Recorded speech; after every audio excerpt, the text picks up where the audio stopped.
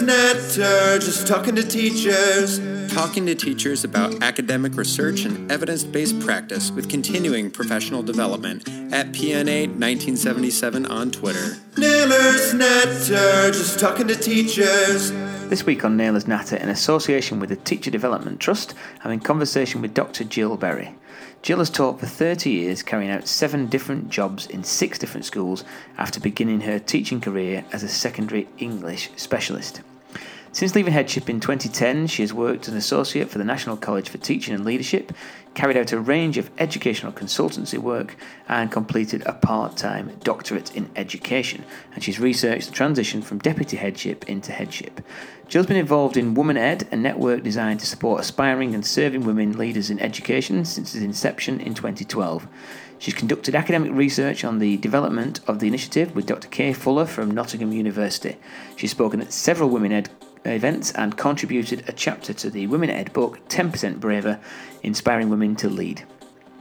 Jill is an advocate for the opportunities presented by social media and professional development, and she's tweeting at JillBerry102 and blogging at JillBerry102.blog. I discussed with Jill about her 30 years teaching as an English specialist, 6 schools, her masters, deputy headship. And in difficult and turbulent times, I ask her why would anybody want to make the leap into leadership. We also spent some time talking about whether good teachers automatically make good leaders, and should good teachers always be promoted out of the classroom. We decide whether experience should be a factor in promotion, or does enthusiasm count for more than knowledge.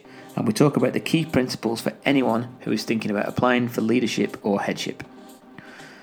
Having been appointed to a new position in a new school, we talk about the challenges of the period between appointment and formally taking up the role. And we discuss the crucial first 100 days in the new job and what are the challenges of these early months in the post. We tackle the transition, and once you become established in the new position, how do you move being beyond the new leader? We also touch on the early careers framework and its importance in coaching or mentoring. And the conversation is based on Jill's book, Making the Leap from Deputy to Head, and that's published by Crown House.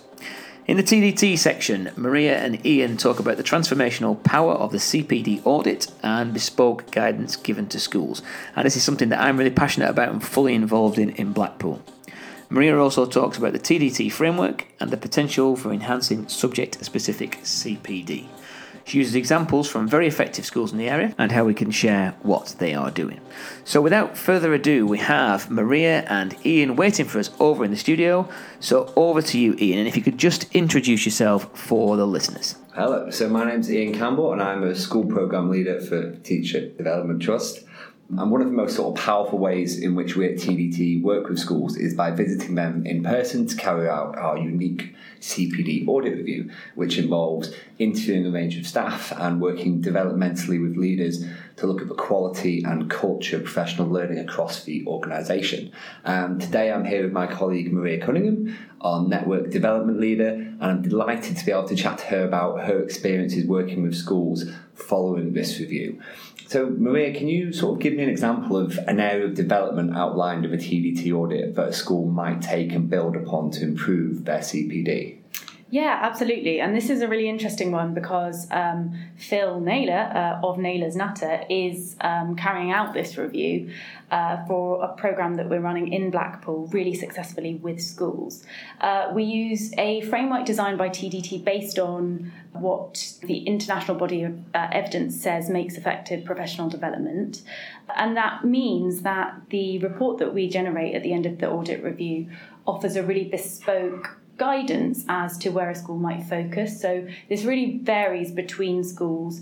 It could be that following the review and following these interviews and the data collected, we would recommend that a school works on the cultural aspect, so the way in which staff work together, whether they feel trusted to really take ownership of professional learning and how well that's distributed in terms of middle leaders taking an ownership for their teams.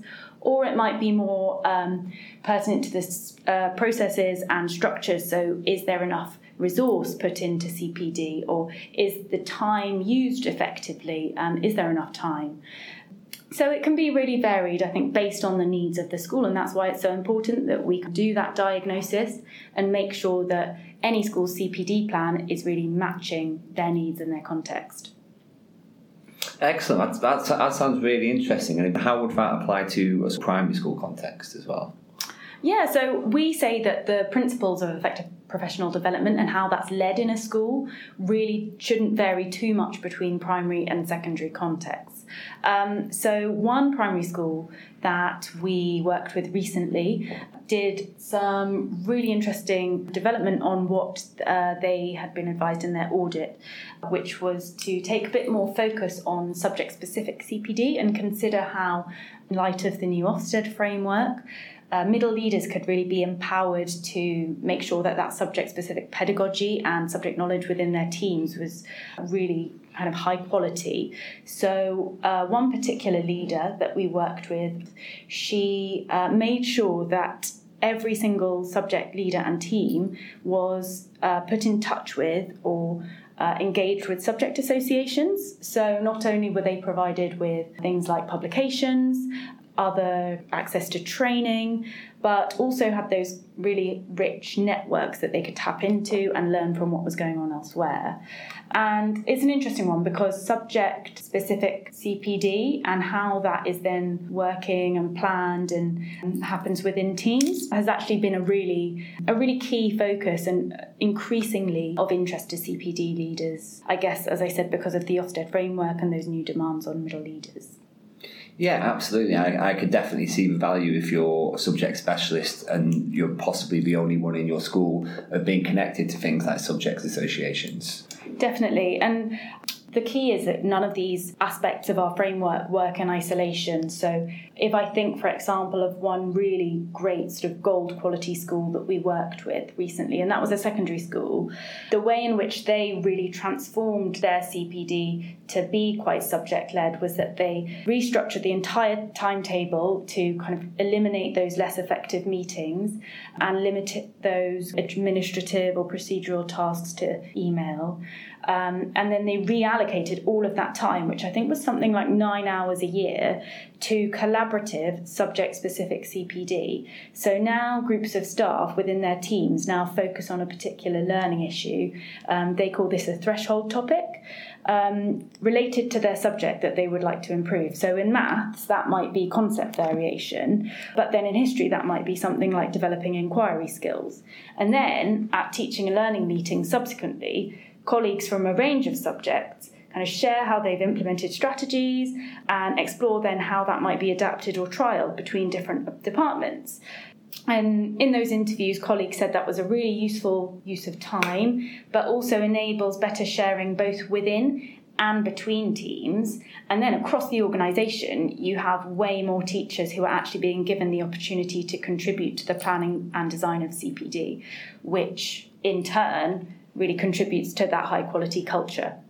So subject-specific CPD isn't something that has to happen in isolation. It is something where you can collaborate with different departments.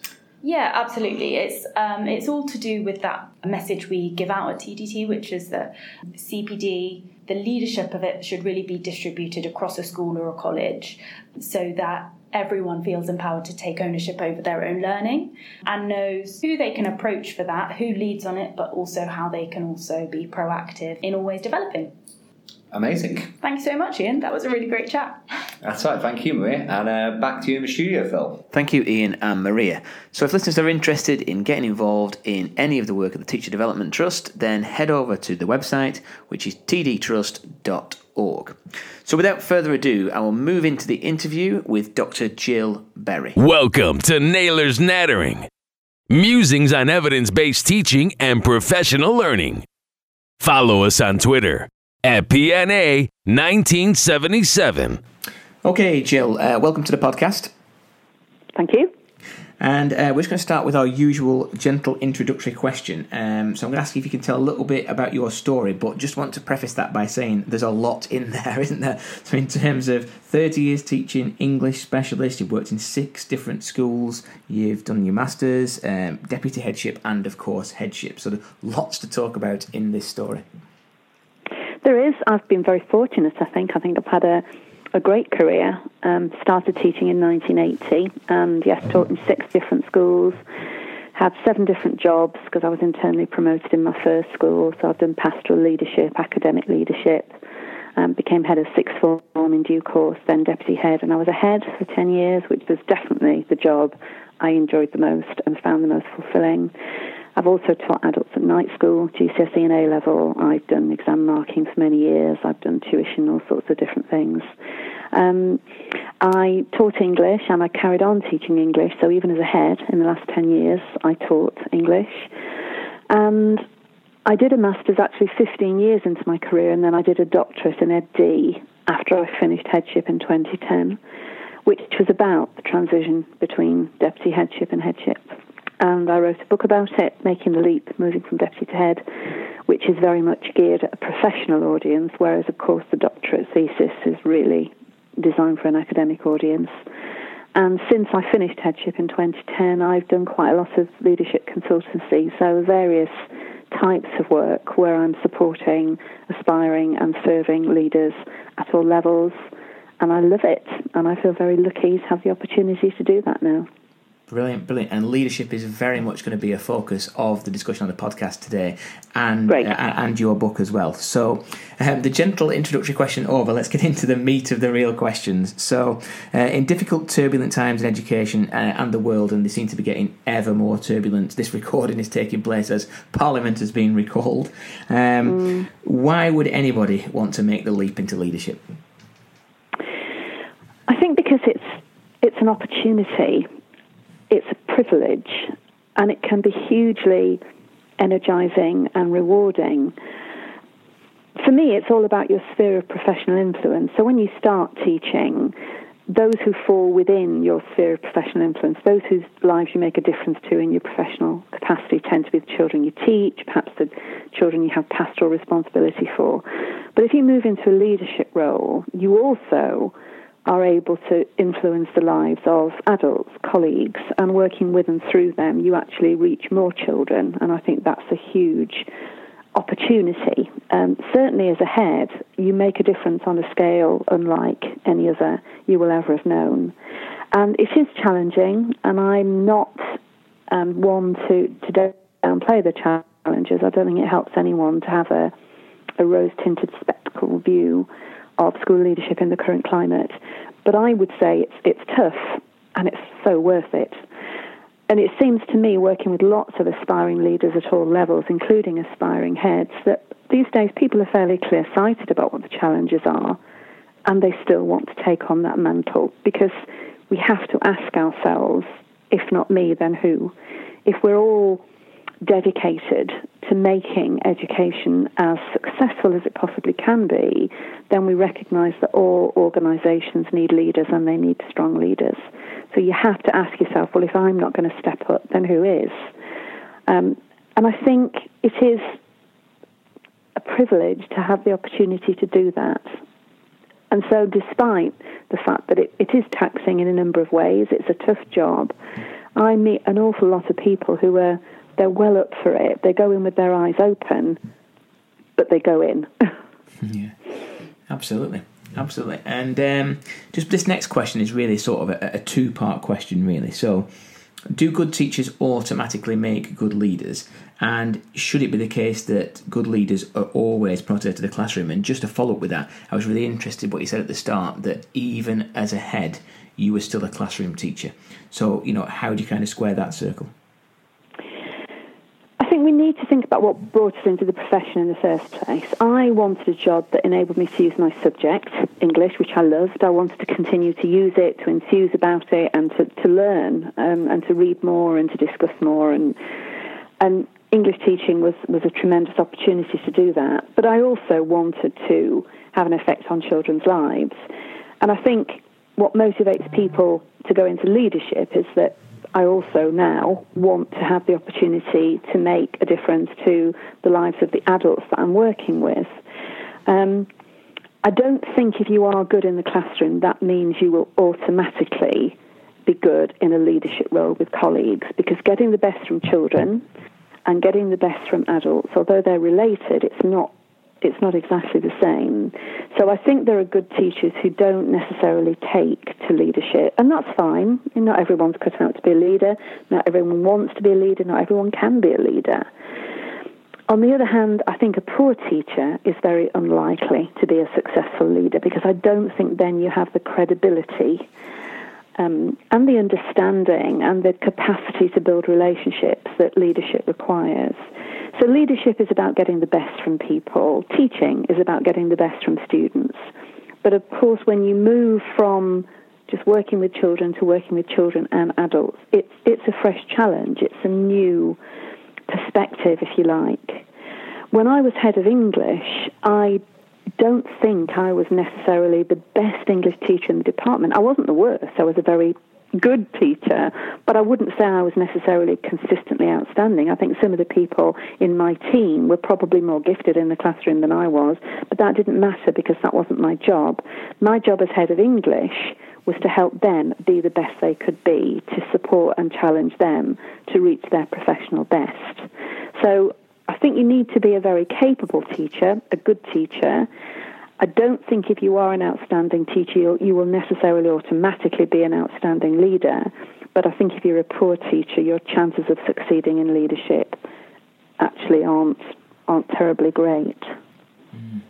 And in terms of you teaching GCSE English, for example, as the head teacher, do you feel that enhanced... I know that you wouldn't have done it for these reasons, but do you feel that enhanced your credibility in terms of your staff? And what kind of impact did that have on them? I think the fact that I continued to teach throughout my headship it made a statement about how important teaching is and how really this is what it's all about, and let's not forget that ever. And it does keep you grounded in the classroom. I didn't teach GCSE. I only taught Year 7. And I taught one lesson with every Year 7 class every year. And it was more about the relationship building, really. I said to the head of English, first of all, are you happy for me to do this? This is your department. And when I'm teaching English, you're my boss. I accept that just because I'm the head. You're still my boss within this context. And I also said, I will do a good job teaching English, but this is very much about building relationships. It's about making that connection with each individual learner. It's about learning their names, them knowing me, and feeling that I know them. And when I look back, it was one of the best decisions I made as a head, because by October half term every year, I knew the names of all that year group. When I'd done it for 7 years, I knew the name of every student in the senior school. And when I stood up in assembly and looked round, so I could tell you the name of every pupil here. And I'm the only person on the staff who can, because I'm the only one who's lucky enough to have taught them all. So it was a very important statement, and it meant I was in the classroom several times every week, and I would never organise anything to cut across that. You know, if I was in school, I was teaching. I wouldn't be in a meeting. I wouldn't be doing something that was, I considered to be more important. But I was paired with the English teacher who taught each class for the rest of the week. So if I did have to be out at a meeting out of school that I had no control over, those children were taught English. So they didn't suffer in any way from being taught one lesson a week by the head. And if you do teach as a head, you have to be very clear why you're doing it.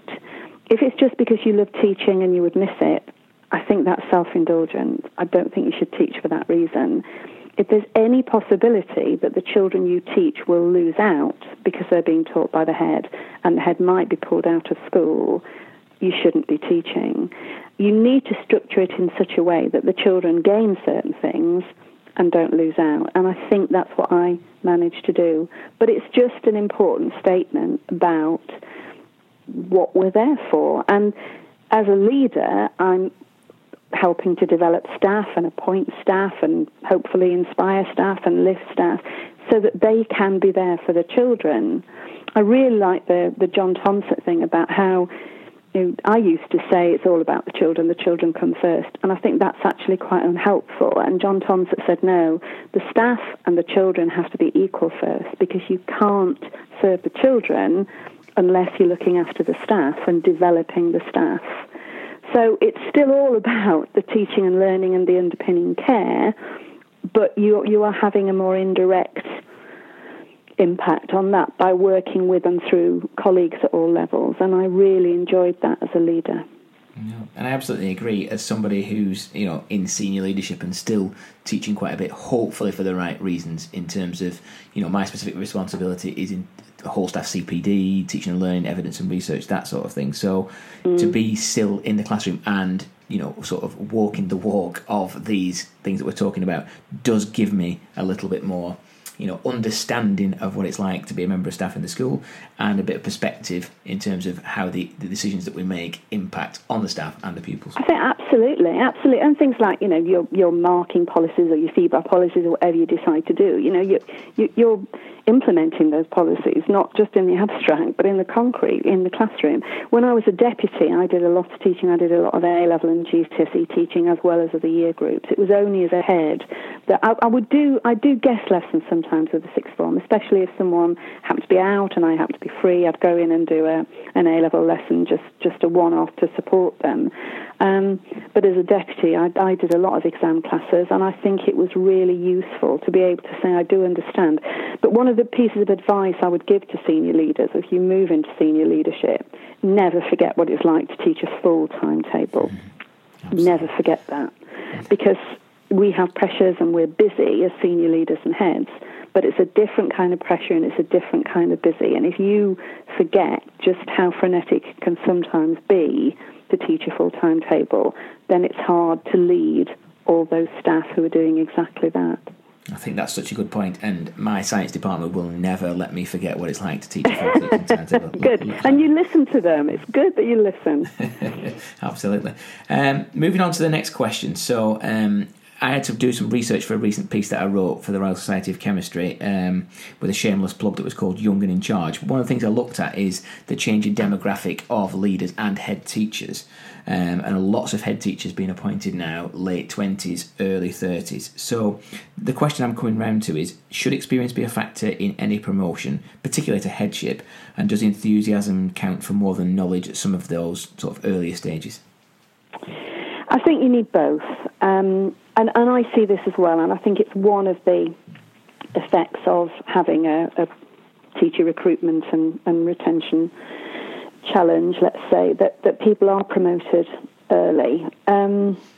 I have two goddaughters in teaching who are great, but the speed at which they seem to have accelerated through the levels is a bit breathtaking. And I sometimes worry that people are being promoted to significant leadership responsibilities without quite the life experience to be able to deal with some members of staff who are considerably more mature and have a lot more years under their belt than the leaders. So I don't want to sound ageist about that, and I think it is experience rather than just years teaching. And obviously quite a few people come into teaching and they've had experience in other professional areas, so they bring all that with them as well. It's not just miles on the clock. When I became head of English, it was interesting. I was 31, and it was a very well-established staff in this school. And actually, at 31, I was the second youngest member of staff, and I was heading a large department. But I wouldn't say I was inexperienced. And someone in my team once said something to me about lack of experience, and I said, "Can I stop you there? I haven't been teaching as long as some people. I wouldn't equate that with lack of experience, because I'd taught in 3 different schools. I'd had 3 different leadership responsibilities. I'd done quite a lot beyond the classroom, like exam marking, whatever. So it isn't about age, but it is sometimes about life experience, about maturity, about empathy, about emotional intelligence, because leadership is all about relationships.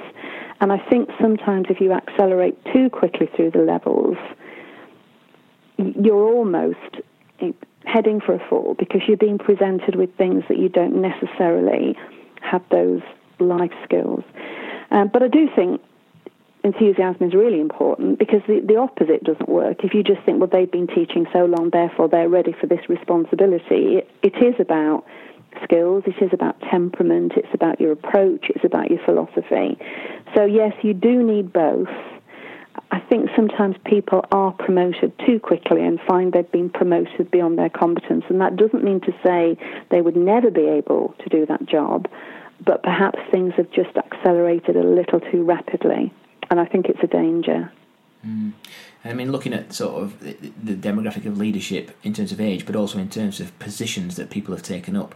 So because budgets are tight, because there's the kind of financial restraint there, people are given extra leadership responsibilities on top of everything else that they're doing, and those positions tend to go to newer, potentially younger teachers because they're more willing or more able to be able to do the extra work that comes with that. So that's a little bit of a challenge as well. It may be, and I think one of the things that also alarms me a little bit is how large some senior teams are getting, because I think with the recruitment and retention issues, some heads are trying to hold on to promising early career teachers by giving them promotion, giving them opportunities, when actually probably what they need to do is consolidate in their current position and then move somewhere else for a different job. People don't want them to move, so what can we offer them to keep them here? And I look at some schools where there just seems to be a proliferation of senior roles, and the effect on the staff in terms of trickling down workload can be really quite damaging, because someone has a job, sometimes it's a new post, they're very keen, they're very enthusiastic, they want to make their mark, and unless someone has a really clear overview of how the senior leadership team is working and what demands they are making as individuals on, often it's the head of department, actually, sometimes it's the classroom teacher, they're getting emails and requests from all angles, everybody ploughing their own furrow, and I'm really interested in this particular element of leadership. But actually what's happening to the teacher in the classroom and the head of department, the middle leader, is that they're just collapsing under the weight of all this expectation. So I think you need to be very careful when you do have lots of very keen people running all these projects, and it's fantastic, but someone needs to have a very clear overview of actually what impact that is having on everybody else. Someone called Roger Caseby wrote a really good blog about how in his school, every time they introduce some initiative, they do a workload impact assessment. If we do this, what's going to be the impact? And if it is going to increase workload, then what are we taking away? What are we stopping, resting, pausing, whatever it might be? Because otherwise we're just in a hamster wheel and pedaling faster and faster, and it's not sustainable. So I do think there are dangers in having too many leaders all desperately trying to make their mark. We need to look at the school as a whole and the impact on the staff who can't just be exhausted and ground down. No, absolutely. And I was just nodding along there and thinking I couldn't agree more. And I've worked on teams that are big. I've worked on smaller teams, over 10 years in senior leadership now. And it's almost a danger when you have those big teams that people are almost having to justify an existence and justify a job by the number of things that they have to be seen to be doing to make sure that they stay on that team. And you're right, it's impacting on the middle leadership and the classroom teachers of this intervention overload that seems to happen, and nobody can get a hold of that. I don't know what your reflections are on this now, Jill, but I think that schools that I'm working with seem to be streamlining more their senior leadership teams and going back to a more traditional structure of head, perhaps a CEO of an academy trust and then a head and a couple of deputy heads and maybe a few assistant head teachers. I'm talking secondary. I think it depends, and I don't think it's about structure. I think it's about perspective and it's about overview. I think that the important thing is that people recognise that if we could do less and do it better, Phil, it would take us further forward. I think streamlining is important, not just streamlining of structures and teams, but in terms of priorities. What are we really going to focus on this term, this year? What could we perhaps park for now? What is on the horizon? It's on our radar. We need to look at that. We don't need to do it now. And I think sometimes, again, we're just driving ourselves and each other too hard, because we're trying to solve everything and we're not doing anything quite as well as we probably could. So whether you're a middle leader, a senior leader, a head, a CEO, I think there needs to be some clear vision and priorities, and a simplification, really, I think would strengthen what we had to offer and the provision that the students got. Absolutely. Okay, so I'm just going to move into the next section of the podcast, and I'm going to look at your book, Making the Leap. Now, in another sort of shameless mention of edu celebrities, so as you know, Stephen Tierney is our CEO, and he actually gave me your book. So it was a well-thumbed copy that he'd read cover to cover, and I think I've got some of his notes on this here as well. So this is a well-read book, and it's something that I've used a lot. I haven't been successful in making the leap from assistant head to deputy yet, never mind deputy to head, but if and when I do, I feel like I should be ready. So if I could just unpick some of these sections with you a little bit. So the first thing is, what are the key principles for anyone who is thinking about applying for headship? I think one of the things about making the leap is that I was specifically thinking about making the leap to headship because it was based on my research, and that was my focus. I had 6 participants who were all deputies. They'd already got their headships, and I tracked them through the final months of deputy headship into the early months of headship, and I analysed the transition and the challenges and the strategies and what the experience was like. But actually, the book is about making any leap, and a lot of the advice in it is just as relevant if you're going for your first middle leader position or a senior leader position or one senior leader position to another. I actually wrote a blog about moving from assistant head to deputy, Phil, because someone said to me, what is there out there? I know you did. I know you did. Yeah, and I said, there's not much, so I'll write something. And I think it's quite difficult because assistant headship is a broad church, deputy headship is a broad church. Some people are called assistant heads, but in effect their job is a deputy job. So it's quite complex and nuanced. But I think, so making the leap really, whatever the leap is, I think it's about doing your research and finding your fit. So not every job that has the title of the job that you think you want next is the right one. It's not necessarily the right context. It might not be the right time. So do your research, find your fit. Use the research, not just to decide whether you're going to apply, but to make your application really strong and persuasive and convincing, because you need to demonstrate this is what the job seems to require, this is what the school seems to require, this is what I have to offer. And based on my past experience and achievements and my learning and my impact, I can show that what you need and what I bring are aligned. And I read a lot of draft applications, and I read too many that just start with a list of everything I've done in the past, and I think, no, don't do that. And don't use a previous application, just turn it out again. You need to start with where they are, not where you are. You need to think, what do they seem to need, and how can I connect that to what I have to contribute, and use the words contribute, bring, give, offer. And that, if your letter is sufficiently compelling, will get you to interview, where you just do more persuading, and you're learning, you're finding out, you're listening to people, you're tuning in to this particular school at this particular point in its history, and what contribution you can make, how you can add value by bringing your insights, your temperament, your skills, which should complement the skills of other people in the team and the school. So whatever the promotion is, whatever the job is, not just headship, those, I think, are the key principles that you need to bear in mind through the process. Yeah, absolutely. I'm just looking at the section where you talk about one of my favourite books, which is How to Change Things When Change is Hard. So, and looking at the point at which you have been successful and got an interview, and then you're in front of a panel which can include middle leaders and some senior leaders, and it's how much do you look at finding what's good about the school already, and how much you can emphasise that, and then how much you can make small changes without saying everything that you've done before that you would currently bring to this school, and that's a challenge, definitely. It is, because sometimes when you apply, there are things you've done that you're really proud of, but that you think, well, actually, that is not as relevant. That's not really what this job is focused on. And you have to have the self-discipline and the courage to say, I'm just going to put that on one side. I'm going to concentrate on other things. I looked at a CV today for someone who's applying for headship, and in terms of professional development, she'd just kind of put down everything that she'd ever done almost.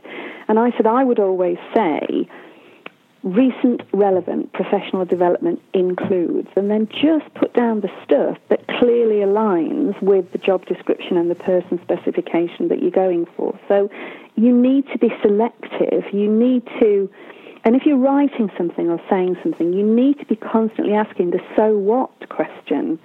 Why am I saying this? Why am I telling this? So what? What does that show about me that's relevant to this job? What skills am I discussing here that align with the areas of responsibility of the job I'm trying to secure? So I think you need to be you need to be discriminating about what you apply for in the first place and when, but you also need to be discriminating about what you include in the application, what you focus on at interview or when you're visiting. And you constantly need to be tuning in because every school is different. And if you go in blindly thinking, I know how to do this job, I've done a similar job in a different context, second headships can be notoriously unsuccessful because people sometimes go in and think, I can do this job, I've done this job, I've been a successful head, I know what to do. And they don't question their assumptions, they don't look at the legacy that they're inheriting from the previous head. They don't think about what this particular context requires. And as you say, it is about what are the strengths and how can we build on those? What's going well here that we need to preserve and maybe develop further?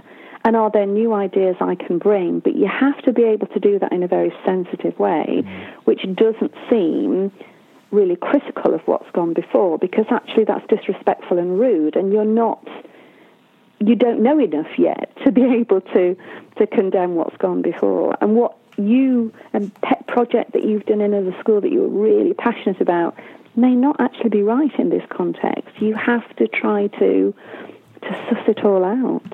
And there's a real fine balance between looking to say what impact you'll bring and complementing the skills of the senior leadership team that you've already got. Absolutely, because how do you fit in? Sometimes one of the things I say to people when they're disappointed, if you don't get a job, it doesn't mean to say you couldn't have done it. It doesn't even mean to say you couldn't have done it well. But maybe what you had to bring didn't quite complement what was already there. Maybe you were too similar to someone else on the senior team, and what they needed was something different that would complement and fit in. So it is about how you are going to lead that team, how you are going to build and develop and take that team forward. Interestingly, the other day I went down to London with the woman she's in her 80s now, but she was the head who appointed me as her deputy. And when she appointed me, she knew that she was going a year later, so she knew she was only going to work with me for a year. And she said, actually, I recognise that you and I are quite similar, but because I was going at the end of that year, I thought you had what the school needed. If we'd been working together for 5 to 10 years, I might not have appointed you because you and I were probably too alike.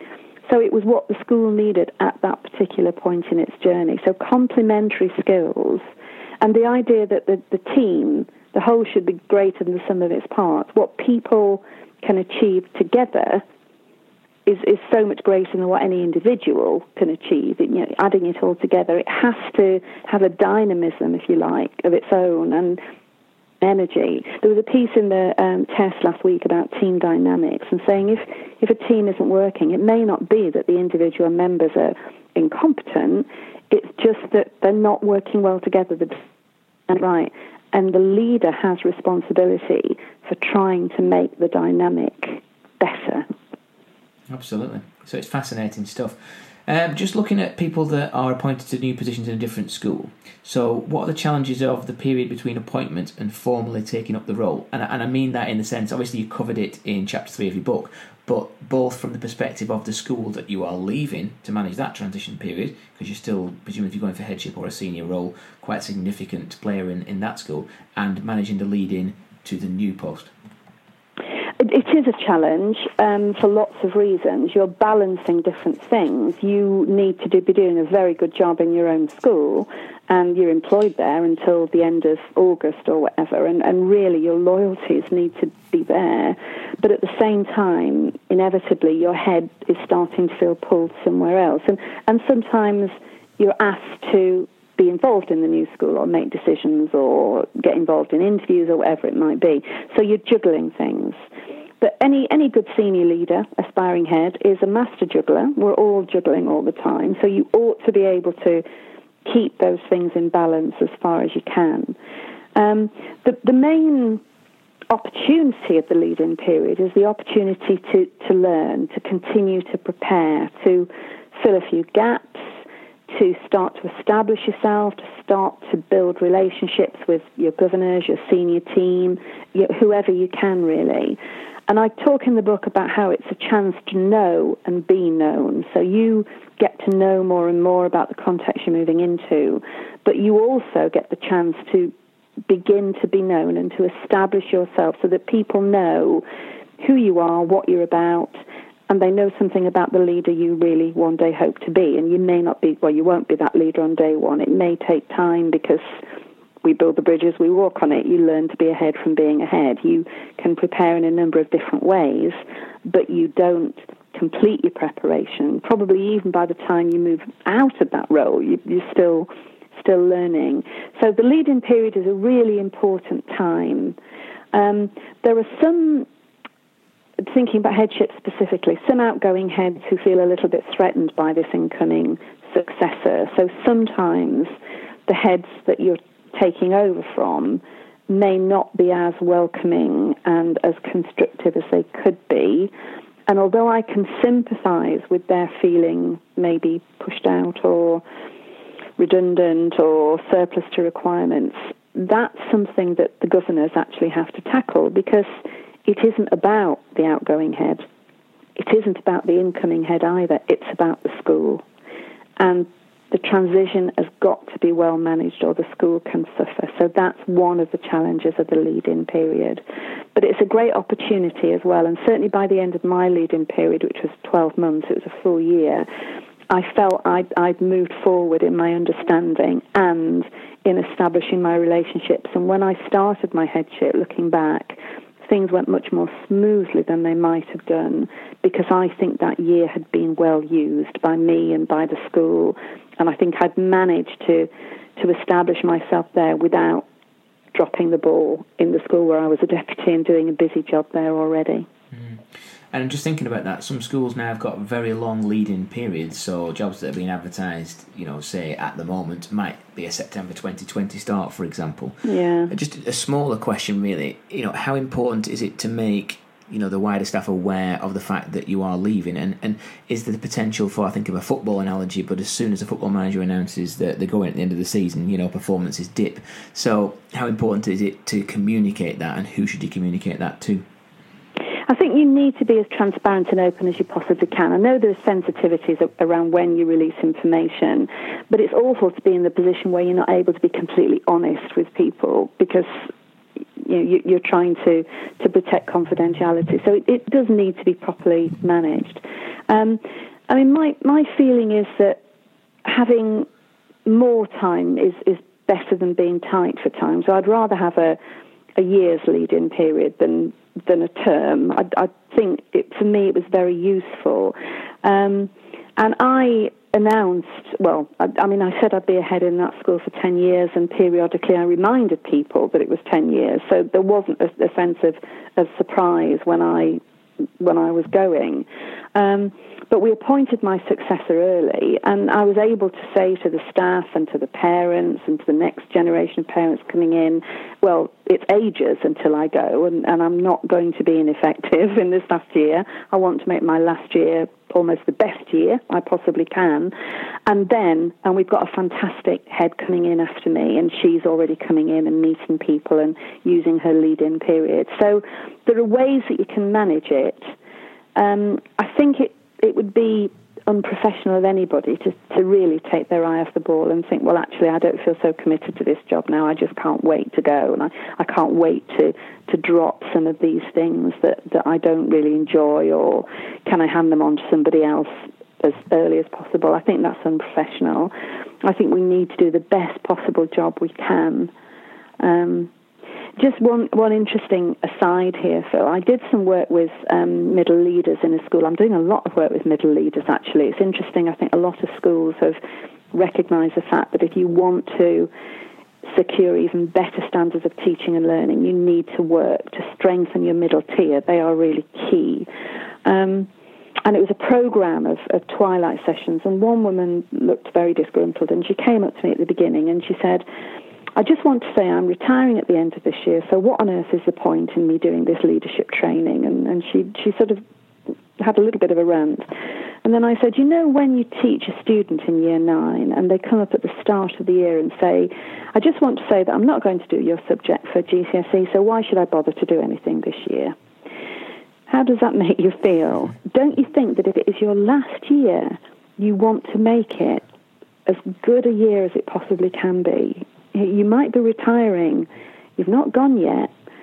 If there are things you can learn, if there are ways your leadership can be even more effective, isn't that what you want to do for the team you lead, for the students you serve, for the school that you've been at for however many years? And she was actually fine, and she was great on the course, and she did try, and she did learn. But there was just a moment of, well, I'm going, so what does it matter? It always matters. It matters, doesn't it, till the last day you're in post. And I think people who are committed and who are dedicated and conscientious, they don't give up. I've certainly never given up. I've given my all till the last day in post, even when I might have been feeling very excited and energised about what came next. Mm. Okay, so moving on from the last days in your current post into the sort of the crucial first 100 days in a new job. So what are the challenges of those early months in a new position? One of the things that very much came out of my research was the idea of assumptions. We all have assumptions, and we don't realise they're assumptions. We think this is just how it works. So I think we need to do a lot of listening. We need to ask questions rather than making statements all the time. And sometimes you're very much pushed to make statements. You know, what are your priorities? What do you want to achieve? What are you planning to do in the first 100 days? And the answer is I'm going to do as much as I can to take the temperature, to learn, to listen, to work with people, to build those relationships. So I think you need to recognise that you're not the Messiah, you don't come in with all the answers, and that you need to work with the people that you're going to be leading. You need to get to know them, they need to get to know you. I had one-to-one meetings with all the teaching staff and a lot of the support staff in my first term, actually, 20-minute meetings. And I just said, tell me one thing about the school you hope might change in the next few years, one thing you hope will never change, and I just want to listen. I just want to take the temperature. And for lots of reasons, I'm really pleased I did that, because people thought this is someone who's interested in us. She wants to know what's working and what's strong, what to protect. My view, my voice matters. And one woman, I think I talk about in the book, she said, can I just say before I tell you my two things, I've been here 11 years, I'm a parent at the school, she was part-time PE teacher, I've never had a one-to-one conversation with the head before, and I've certainly never been asked what I thought about the school before. And as she walked out of my office, I thought this was worth doing, for that remark alone. So, first 100 years, ask questions, listen to the answers, show you're listening, feedback. Can you have some quick wins where people recognise that actually this person is taking seriously what we think? And I tweeted SLT chat Sunday of last week, I think. It was about staff voice. And I said, I remember a head saying, sign of a really good school is where the least experienced member of staff can have an idea and know it will be taken seriously. I think you need to bear that in mind. It's not just the people who've served the longest or who are most senior. When I saw these staff, I said to my PA, I don't want to see the senior leaders and the middle leaders and the teachers and the support staff. That sends absolutely the wrong message. I want to see everybody, mix them all up, and I will just listen, and then I'll draw some conclusions from what I've learned. No, fantastic. So once you become established in a new leadership position, so how do you move beyond being seen as the new leader? And the side dish to that is, I think of sort of new leaders that I've worked with sometimes who, you have a kind of nudging joke around the SLT table when they say, my last place we did this, my last place we did this, and then eventually after a couple of years it wears off. So how do you move beyond being that new leader? it's really not a good idea to keep saying, at so-and-so, and yet we all do it. Perhaps it's impossible to avoid. But I think rather than saying, we did this, if it's in your mind that that's a possible route forward, it's far better to phrase it as, have we ever thought about doing it this way, or have we ever tried that, or what do you think too, rather than, at my last place, therefore this is what we ought to be doing here. I think it's difficult. I think it actually probably takes a couple of years before you really feel it's your school. I do some mentoring of new heads, and I went to visit one new head this week. She's just starting year 2, and she said it's starting to feel like my school now as I go into year 2. The yearly cycle helps, doesn't it? When you've been round the year's calendar and you've experienced different things, and you've had your first this, that, and the other, and you think, right, there's something familiar about this now. I know how it tends to work here. But I do think it takes a while. And my advice to new heads who then become, you're not the new head anymore, years ahead, is just constantly to make sure you evaluate the progress you and others are making, give yourself credit, be kind. It won't all go absolutely swimmingly, and there'll be unexpected challenges and you'll make mistakes. But keep assessing how far you've come and where you're going next, what are your priorities, so that you do have a sense, and the people around you have a sense, that you are settling, consolidating, embedding things, making an impact, making it yours, making your mark, making it your school. I think probably in the first year you can sometimes say, whoops, sorry, got that wrong, I'm new. You can't keep saying that. It gets to a point where actually you're not new anymore, and you can't use that as an excuse for making a inaccurate assumption or whatever it might be. I think it's fine to change your mind about things. I think compromise is a strength, not a weakness. I think you have to be able to adapt. Flexibility is really important.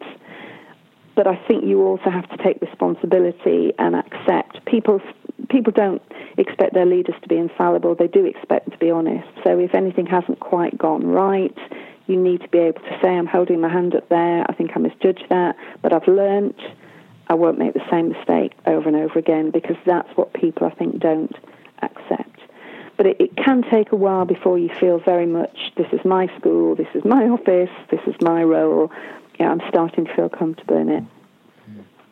Okay, just moving into what will be the last question of this section. So I'm just trying to tie up a couple of points with something that I'm particularly interested in. So we talked about the promotion of teachers out of the classroom, and we talked about the proliferation of SLT roles with assistant heads for lots and lots of different responsibilities. So how important do you think that the early careers framework is in recognising the leadership roles of mentors and coaches?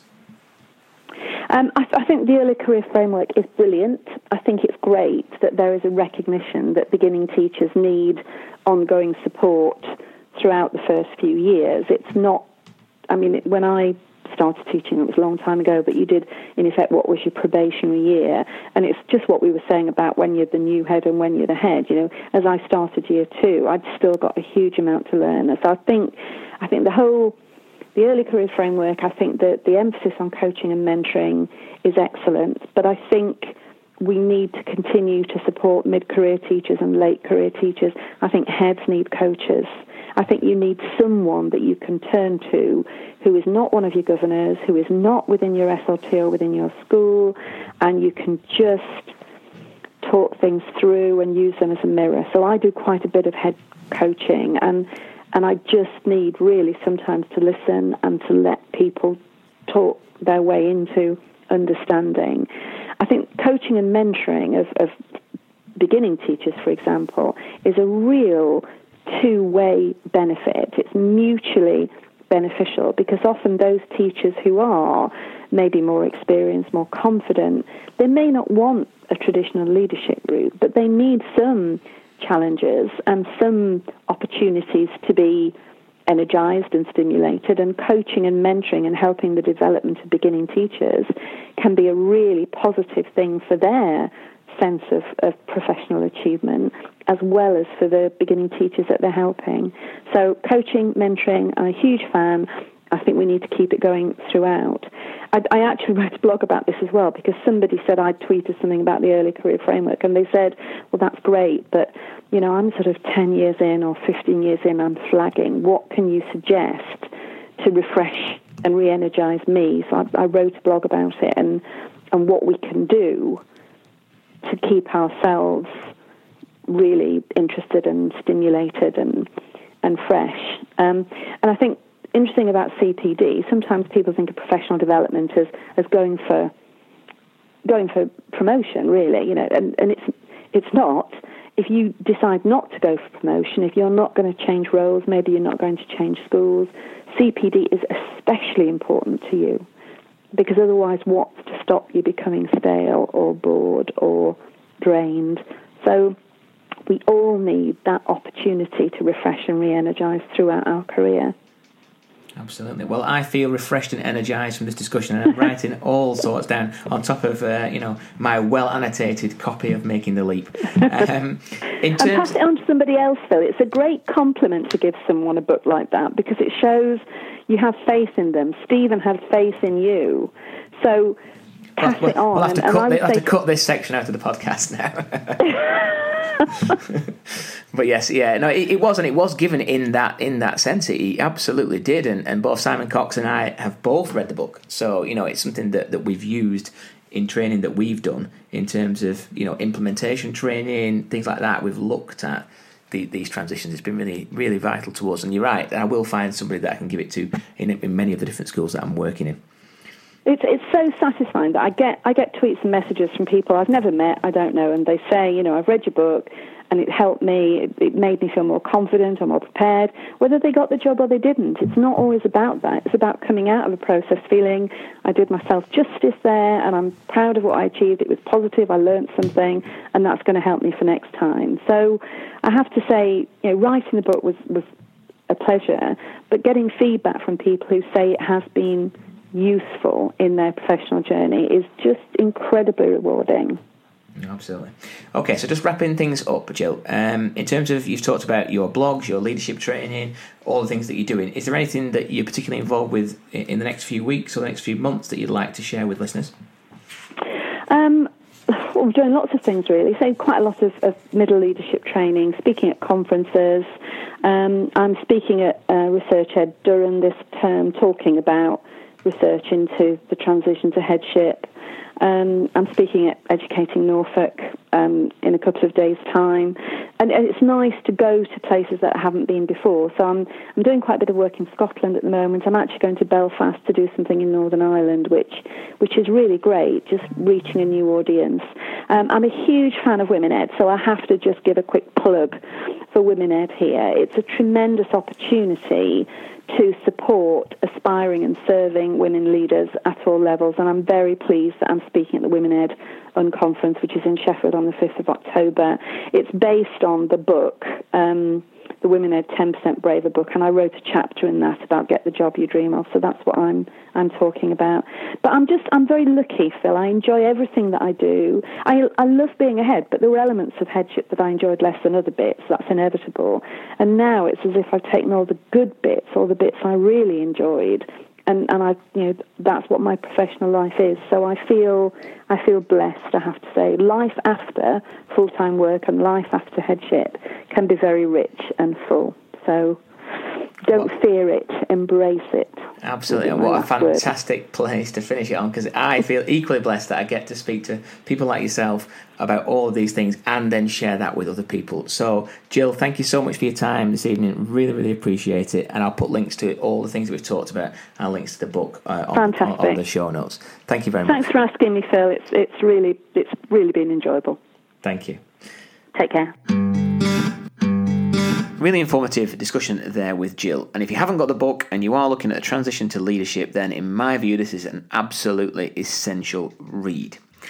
And moving into the shameless plugs section. And the first thing to say is that I'm delighted to have become a fellow of the Chartered College of Teaching. And this is something that means a huge deal to me. And thank you so much to previous guest Emma Turner for her nomination. I'm so appreciative of the opportunity to highlight the work of the college through my own work and through the podcast. And I feel passionately that as a classroom teacher, I have a voice to influence the future of our profession. Whilst we're on the thank yous, I'd also like to thank the team at TeacherTapp for featuring my blog A Routine Matter last week. The surprise was just unbelievable. So Simon Cox, who listeners will know is the director of the Blackpool Research School, sent me a text saying, your blog is featured on TeacherTapp. I'd actually looked past it but didn't recognise it as my own, so I needed the heads up. So really appreciate that being flagged up. Really enjoyed writing it, and I do enjoy writing more widely, and I really must find the time to write more. So I appreciate the recognition, and I know how picky they are at TeacherTapp, and thanks also to Phil Brown for his input on this. So Lead Learn Lancs draws ever closer. The date for that is the 12th of October. So you can see me, if you want to, on session 1 talking about how we're using research and evidence to change culture in schools. And saying that research at Blackpool didn't need the shameless plug last week, the ticket sales have now tipped over the 600 mark, so we might have to start thinking about capping this, so stay tuned. And the last plug is for next week's podcast. We have the wonderful Dame Alison Peacock, who will be speaking to me about her work and the work of the Chartered College. So just remains to say, as ever, thank you for being there, thank you to listening to Naylor's Natter, and see you next week. Naylor's Natter, just talking to teachers. Talking to teachers about academic research and evidence-based practice with continuing professional development at PNA 1977 on Twitter. Naylor's Natter, just talking to teachers.